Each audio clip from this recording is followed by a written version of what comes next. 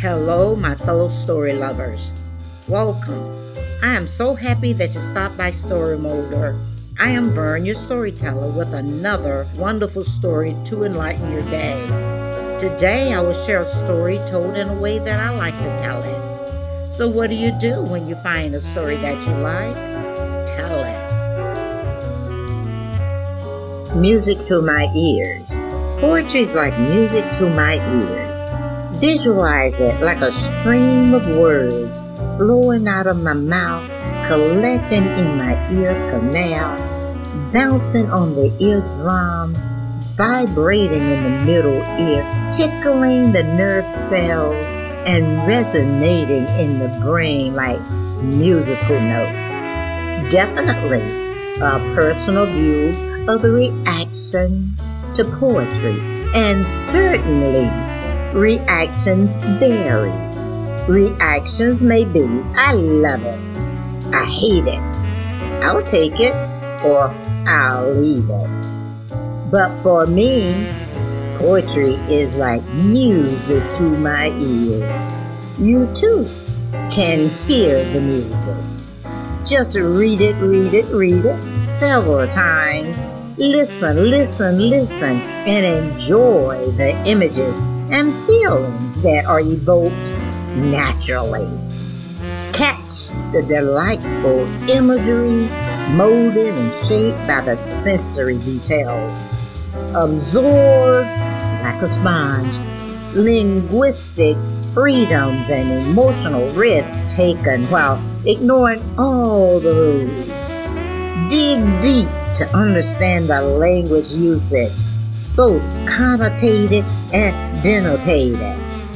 Look for sounds in the poem all the way from repetition, alliteration, consonant, assonant, to onomatopoeia, and more.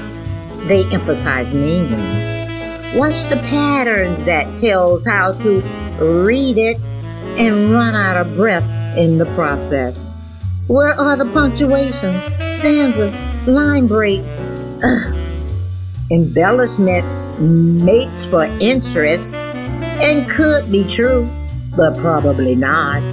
Analytically, more than one meaning, but generally, it does not mean just anything. Confusing? Maybe. Enriching? Maybe. Provocative? Maybe. Awe-inspiring?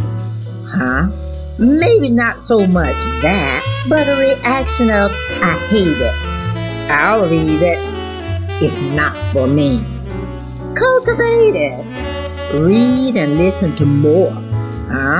Yes, your understanding may go deeper and allow your mind's eye to see and feel the nuances. How the usage of personification, metaphors, and simile, for example, contribute to connecting with the meaning. You too can hear the music. Try it. One of my favorite poems is entitled I Dream a World by Langston Hughes. It was written in 1941. For me, this poem is about freedom. The author envisioned a world where all people are free.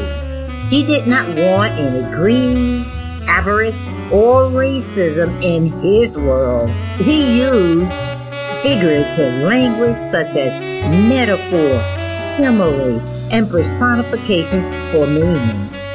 See if you can find the figurative language. Ask yourself, did it help with understanding the meaning?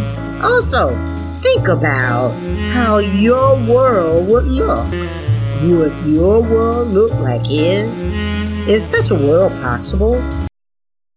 I Dream a World by Langston Hughes. I dream a world where man no other man will scorn, where love will bless the earth and peace its path adorn. I dream a world where all will know sweet freedom's way, where greed no longer saps the soul, nor avarice blights our day. A world I dream where black or white, whatever race you be, will share the bounties of the earth and every man is free.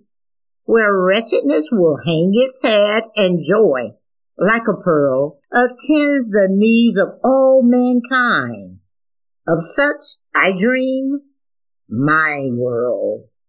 Did you hear it? Did you see it? Did you feel it? Did you connect?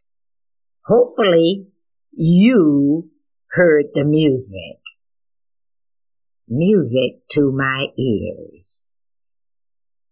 Thanks for dropping by and spending time listening to my story. Come back as often as you like. I'll be happy to have you. Have a wonderful rest of the day. Goodbye for now.